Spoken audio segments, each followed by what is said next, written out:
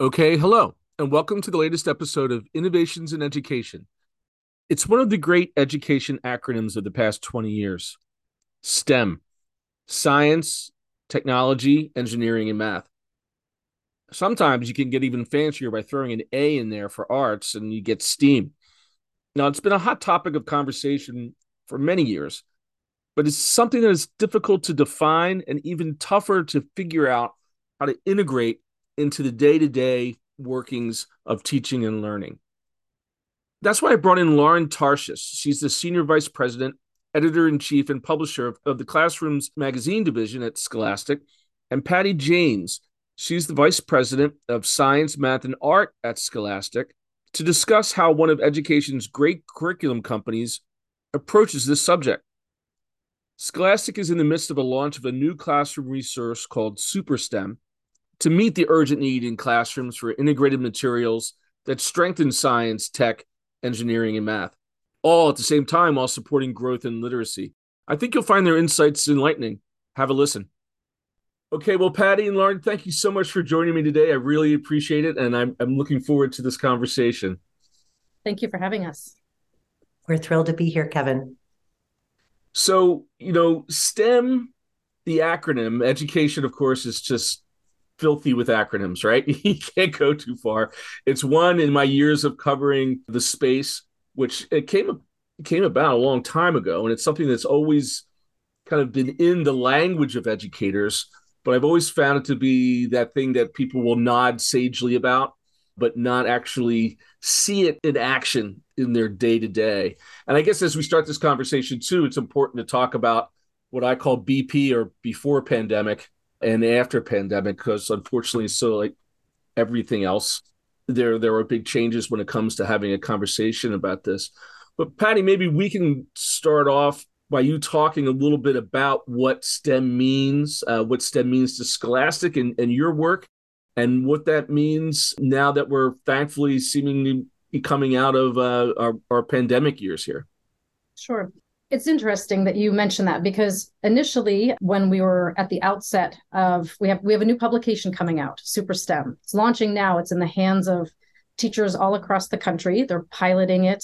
We're doing pre-sales, and we're going to be officially hitting classrooms with this magazine, Super STEM, Scholastic Super STEM, in September. And when we began our research on this, what you just asked me is one of the first questions that we actually asked all the teachers that we were talking with. We had focus groups, we had phone calls, we had school visits. And the big question that we had for them was, what is STEM to you?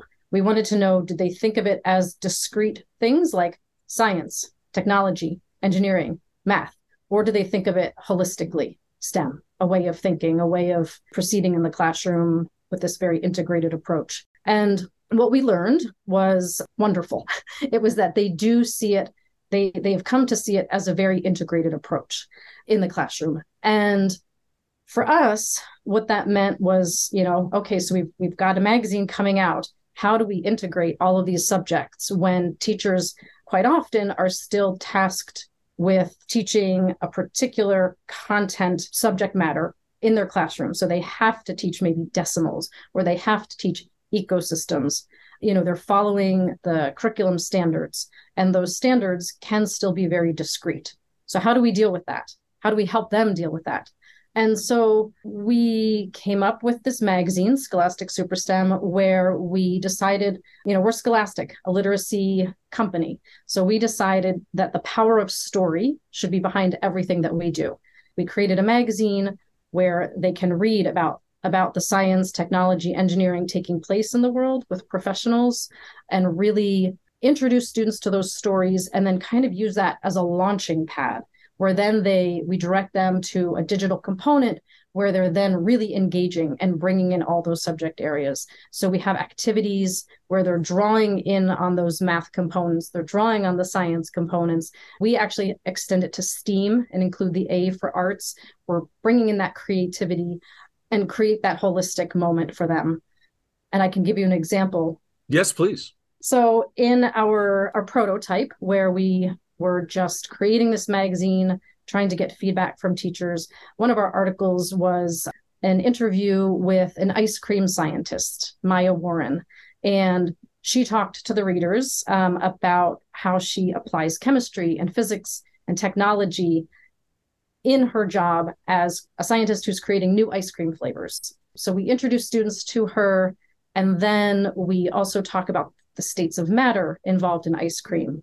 And that's just our introduction, right? Just to really get kids to see that STEM is everywhere, even ice cream, something that they can connect with and love, hopefully. But then the teachers can go online and they can get all these different materials. So for instance, we have students create whipped cream, looking at what are the ingredients, what are the steps to create whipped cream? Then students take it a step further. How do you create ice cream? And then we have them think about inventors. How would you invent a new ice cream flavor? What would you maybe sample a population? Like figure out what type of ice cream flavors are popular right now. So we talk to them about sampling, research, and then for that, then they have to start creating graphs. So they've queried X number of people about their ice cream preferences. Then they create a graph of those. Then they analyze the graph. And then they go back and they brainstorm an iterative process. They can try some ice cream flavors, and then they can go back and survey people again. Would you like this flavor? And then graph that. And then we're connecting it to the math classroom, not just with graphing, but like through money math. Now, suppose you've created an ice cream shop and you want to sell the ice cream flavors that you've created. What would you charge for different things? And then we're introducing students again to the money math, making sure that they know how to make change, the dollars and the cents. So it's a very integrated approach. Yes. So the answer there is that it is kind of a big picture, holistic approach to this, where you're integrating it into every day. So it's going across subject matter. It's not something that you're just tacking on like, okay, now it's time for STEM. It's just like STEM is kind of baked into the day to day. Yes. And that was a big approach with Scholastic Super STEM, was that we were hearing from teachers. We were hearing a number of things. We were hearing that they definitely want to aspire to teaching STEM.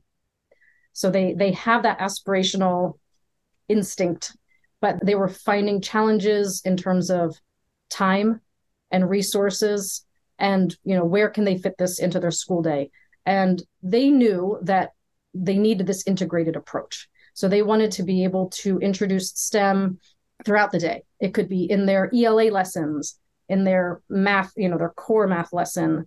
It could even be when they're talking about social studies. So they saw that need, and Scholastic Super STEM does reflect that approach. Yeah, and I think watching Patty's team go through this whole process, Kevin, was inspiring to all of us, because for our division, Magazines Plus, really where teachers, our deep value is in creating really engaging, extremely exciting, highly rich and robust, but super flexible resources that combine print and digital and really enable teachers to fit them in wherever they need to, want to. And the most exciting thing for us, sort of our dream, when we nerdily fantasize together about how we see our resources used to their fullest, it's really this kind of beautiful web that's created. So as Patty said, you start with a single interview with an ice cream scientist, a young woman who has this cool job. And then Patty, then all these different pathways that teachers and students can go down. And then we have other resources that we can imagine, okay, now they're going to want to learn about the history of ice and understand what it was like before refrigeration. So let's now look and think about in our communities what it was like here before there was electricity and freezers. And our mission is really to be enabling teachers to follow their curriculum, their standards, meet their standards, build their skills, but to provide resources that enable them to take kids on these really exciting, engaging learning journeys. So they can follow it exactly as we set it up, as Patty's team has set it up, or they can feel empowered to follow their kids' curiosity or their own inspirations to take kids to places that are beyond what we could even imagine.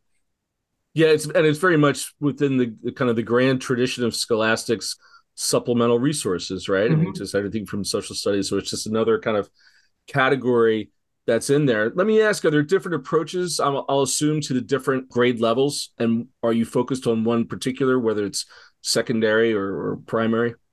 Right now with Scholastic Super STEM, that one is targeted for grades 3 to 6.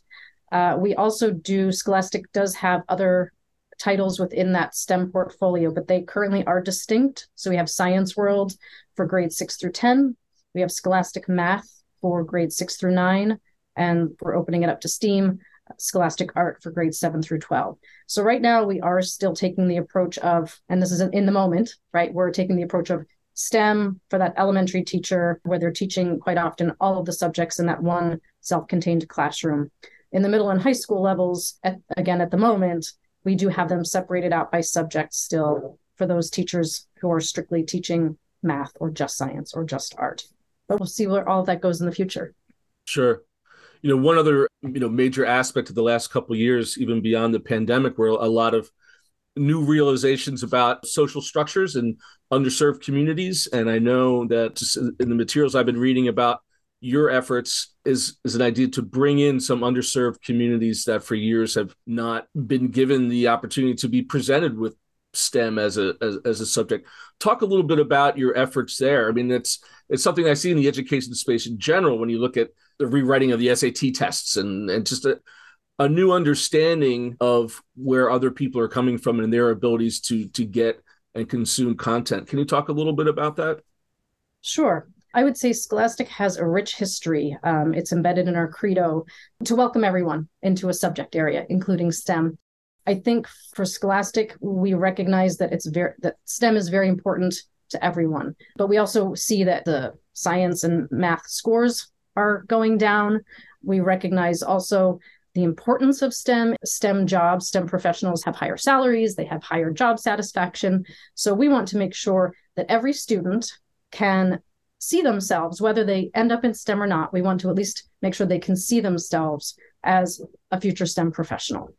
So with Scholastic Super STEM, we are definitely taking an approach which we call Inquiry for All. That's what we have named it internally, Inquiry for All, which is that we want to make sure that every student can access STEM, both again through the power of story, but also through the activities. So we are very careful and methodical in the activities that we choose. So an engineering challenge or a science investigation, we make sure that the materials are easily obtained, are not cost prohibitive, so that we don't know what the resources will be at a particular school. So we want to make sure that everyone has access to those types of materials.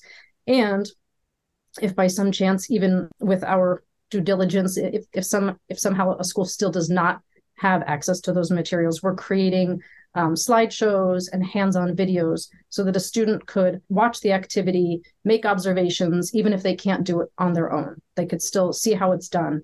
And also, we're very careful in who we're choosing to interview. So we're making sure that we are reaching a wide range of people from diverse areas of the country, diverse backgrounds, so that every student, again, can see themselves reflected in the magazine.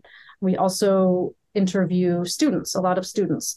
So again, we're going to all different types of communities and interviewing all types of students. That's great. Talk a little bit about, it sounds as if the materials are intended for individual teachers to find and to use. Now, is there a strategy in terms of implementing these materials at a school-wide or at a district-wide level? And maybe talk a little bit about the differences, again, before pandemic and now for the use of all of your materials in terms of teacher agency, like that April of May of 2020, when everyone was handed their laptops and they go home and you know what, we won't have to worry about assessments this year. So try to keep your kids engaged, try to keep your kids happy and with a sense of safety, where there was a lot more teacher agency to create their own lessons and to do their own thing. Can you talk a little bit about that? Lauren, I feel like this might be a great one for you. Sure. You bring up a really interesting dynamic, which is that very often we have about 15 million kids using our resources, and it breaks down to anywhere between 350,000 and 400,000 teachers, more or less, from pre-K up to high school, and through all the different content areas. And the story, the traditional story of magazines is that, again, they're really not magazines. They're very rich an incredible value for like, $8.99 subscription per student. You literally get, hundreds and hundreds of pages of original creation stories that we're creating. Our team is creating. We're not licensing it. We're writing them, exactly for those kids that we understand through all of our school visits and contact with teachers. And then we're instructionalizing the stories in a multitude of ways, providing them on multiple levels, creating videos, slideshows, audio, all this material. So the typical story, to answer your question about teacher versus up to district, is we have teachers who are our evangelists.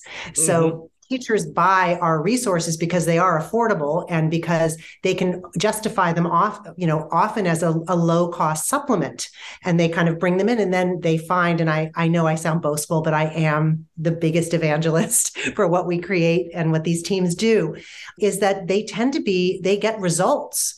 The kids, a typical story is a classroom in third or fourth grade will use one of our resources, and suddenly those test scores go up because the kids are reading more and they're doing more of the activities and building knowledge and practicing their comprehension skills. And then suddenly the administrator says, well, what's going on in that classroom? So you'll then find that whole grade level now starts using the resource. And we do have districts that have adopted our ELA magazines, for example, as something close to a core based on the experiences that teachers have using them.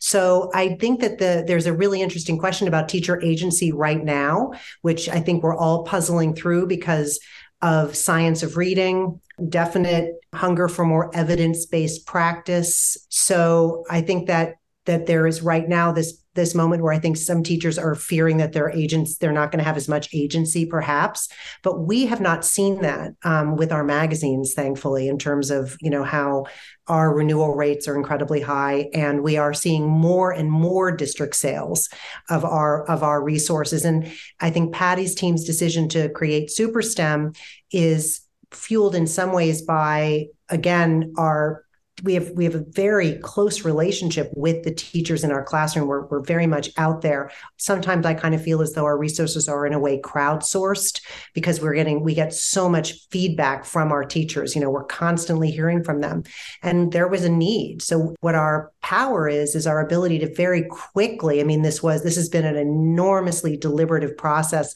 for creating Scholastic SuperSTEM. Patty's team has undergone, but it's pretty quick compared to what publishers will go through for, creating a core product. So in a year, basically, the planning, the creation, the prototyping, it was able to take place in response to a need that teachers expressed and districts are expressing for an integrated STEM product, not only for that STEM, but also with the understanding in places like Texas and other states that are really focusing on knowledge building and the critical, really getting much more focus in the content areas as a means to boosting literacy, especially with the research, the science of reading research showing that a child who is steeped in an area like STEM, that really is reading a lot in science and technology and engineering, also in social studies, that is going to directly connect to their reading comprehension and their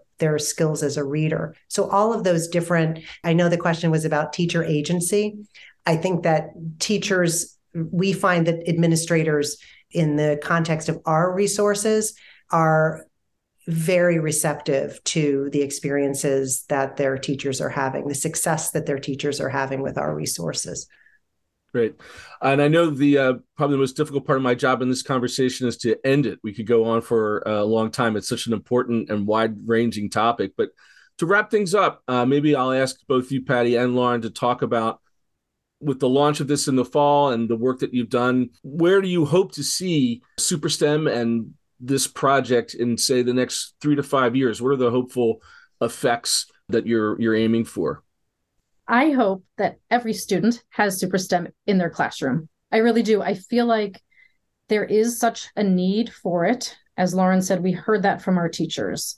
And I just feel so passionately that by introducing students to these amazing jobs, these amazing stories, introducing students to young change makers, I just feel like those are such powerful stories and will give inspiration to students to pursue STEM.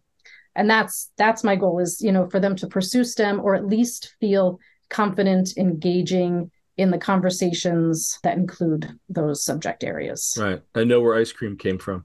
Right. And Lauren, but we'll leave you with the last word. I echo what Patty said, and I would add that this is a very granular point, but to me, it's super important since the content areas have really been squeezed out of elementary classrooms with the focus on literacy skills, which of course are critical, but the loss of time in the classroom to do STEM, to learn about inventors, to have hands-on activities. I think it's been a profound loss on so many levels. I mean, certainly when it comes to literacy scores, I believe that that has contributed to the decline in test scores, the loss of the content areas. But I also think that, to Patty's point, just exposing kids to opening their world, connecting them to inspiring people and giving them a sense of a horizon that they can be a part of. That's my hope, is that a resource like this could really have an impact on classrooms, teachers, and kids in a multitude of ways. Well, it sounds like some great effort has been put into this. Congratulations on the upcoming release of it. Thank you for the work that you do. It's important, to have these sort of resources for teachers and ultimately for the students. And I hope we can follow up with some great success case studies. So thanks again, ladies. I really appreciate your time today. And that about wraps it up for this episode. Be sure to check back on eSchoolNews.com for all the latest and greatest news and analysis for what's happening in the EdTech space. Remember, eSchool is always free and always helping innovative educators just like you. Until next time, I'm Kevin Hogan for eSchool News.